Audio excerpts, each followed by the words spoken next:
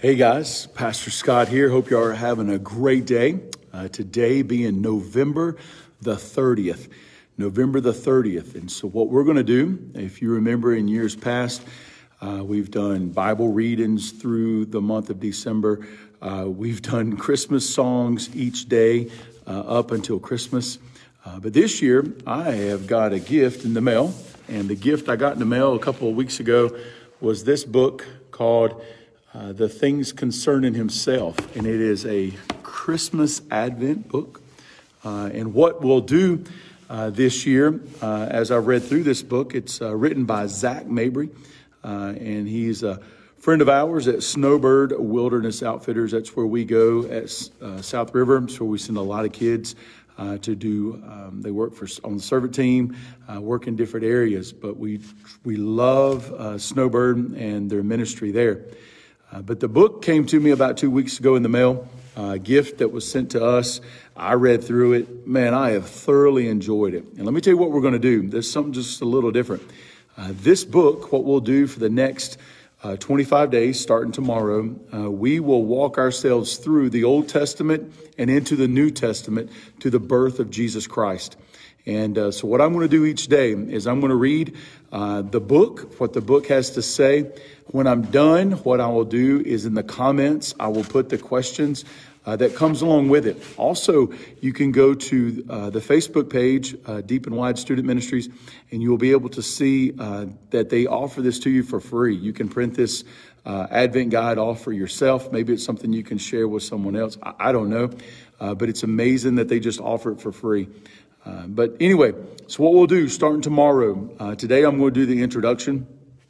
But we are going to do a study through that of the Old Testament and up until that of Luke chapter 2 of the birth of Jesus Christ each day, around about this time if we can, but for sure each day. If you miss it, you can go back and catch it. Like I said, you can print it off where they sent it out today, where you can print off your own book as well. So here we go. I'm going to start with the introduction. And here it says, the things concerning himself. Here we are again. It's wintertime, and the Christmas season is upon us. For Christians, this is the one of the two most important seasons of the year, shared only with Easter in its significance. It is in this season that we intentionally focus on the moment when Jesus, the eternal Son of God, came to earth as a baby. In the history of the church, we have called this period leading up to this time of Christmas Advent, which means the coming or arrival. Specifically, we call it the first Advent to distinguish it from the time when Jesus will come again, the second Advent. Our desire this month, or my desire this month, is to walk through the scriptures to see how God prepared the world for the coming of Jesus. To do this, we're going to take the first 20 days, y'all, 20 days. And look at the Old Testament passages that give us hints as to what God was doing with Jesus. Picture yourself in the shoes or the sandals of the folks living through Old Testament history. God had made himself known to human beings and established a covenant relationship with them where he constantly revealed his will to them in his word. For the ones living this out in the Old Testament, they were slowly getting to figure out what God was doing as history unfolded. But for those of us who are looking back, we can see the meticulous sovereignty of God. It's like an episode of Bob Ross's Joy of Painting. And if you haven't watched it, you should. And I do remember that during the summers at home.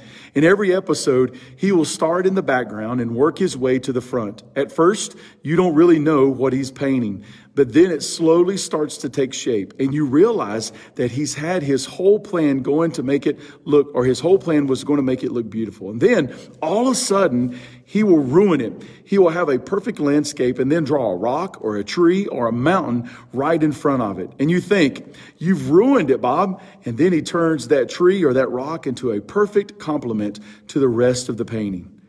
In addition to God's sovereignty, we are going to be overwhelmed by his grace. As we look through these people that God chose to be in the line of Jesus, we're not going to see many rock stars. In fact, most consistent thing about these ancestors in the faith is their failings.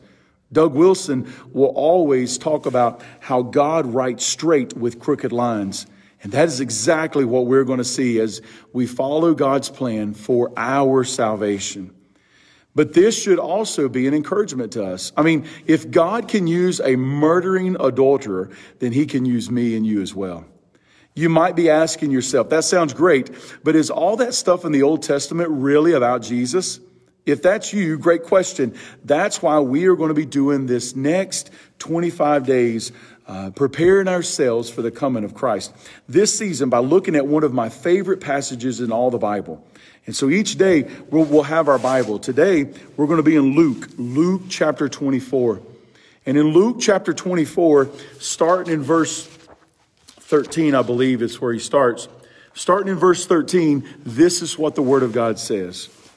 And behold, two of them were going that very day to a village named Emmaus, which was about 7 miles from Jerusalem. And they were conversing with each other about all the things that had taken place. And if you remember, this is after the death and the resurrection of Jesus Christ. Verse 15. And it came about that while they were conversing and discussing, Jesus himself approached and began traveling with them. But their eyes were prevented from recognizing him. And he said unto them, what are these words that you are exchanging with one another as you are walking? And they stood still, looking sad. And one of them, named Cleopas,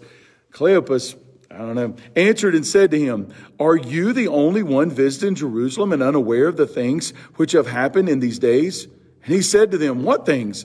And they said to him, the things about Jesus the Nazarene, who was a prophet, mighty indeed, and word in sight of God and all the people. And how the chief priests and our rulers delivered him up to be sentenced of death and crucified him. But we are hoping that it was he who was going to redeem Israel. Indeed, besides all of this, it is the third day since these things have happened. But also some women among us amazed us when they were at the tomb early in the morning and did not find his body. And they came saying that they also had seen a vision of angels who had said that he was alive. And some of those who were with us went to the tomb and found it, just exactly as the woman also had said, but him they did not see. And he said to them, Jesus, O foolish men and slow of heart, to believe in all that the prophets have spoken, was it not necessary for the Christ to suffer these things to enter into his glory? And now listen to this, verse 27. And beginning with Moses, with all the prophets, he explained to them the things concerning himself in all the scriptures. And so what happens is, as you can see, this passage is recounting an interaction between the risen Jesus and the two disciples. They are in mourning because they truly believe that Jesus was the promised Messiah from the Old Testament. They believed that he was going to be the one who would redeem Israel. But then Jesus died. These were good Jews raised on the Old Testament, and they did not have room in their theology for a crucified Messiah. And to be honest, we can't blame them. When we look at the Old Testament, it is filled with predictions of a glorious kingly Messiah. This is the very appealing and easy to believe. Even in this study, these are the ones we are going to focus on the most. But we need to see the whole picture. And that is what Jesus reminded them of. He says they are being foolish and not believing all that the prophets had spoken. Do you see that? They believed some of what the prophets were saying, the triumphant, kingly Messiah, but they weren't believing all of what the prophets had said. Jesus then redirects them and reminds them that the Bible told of the sufferings of the Messiah and his glory. Finally, we get to the verse 27, which is going to provide the trajectory, for this study. Luke tells us that Jesus goes on to show them from the Old Testament how everything was pointing to him. This is so cool. This ranks up in the author's top 5 events in history that he would love to witness. Here we have Jesus teaching an autobiographical Old Testament survey. How fun would that be? It is in light of that we will be going from Genesis to Malachi, looking at how God was preparing the world for the coming of Jesus. We will follow a lot of twisted paths and twisted people to see that God is totally gracious and sovereign over all of the affairs of men. We will see that God is a covenant-making God and a covenant-keeping God, even when it looks like we are doing everything in our power to undercut his word.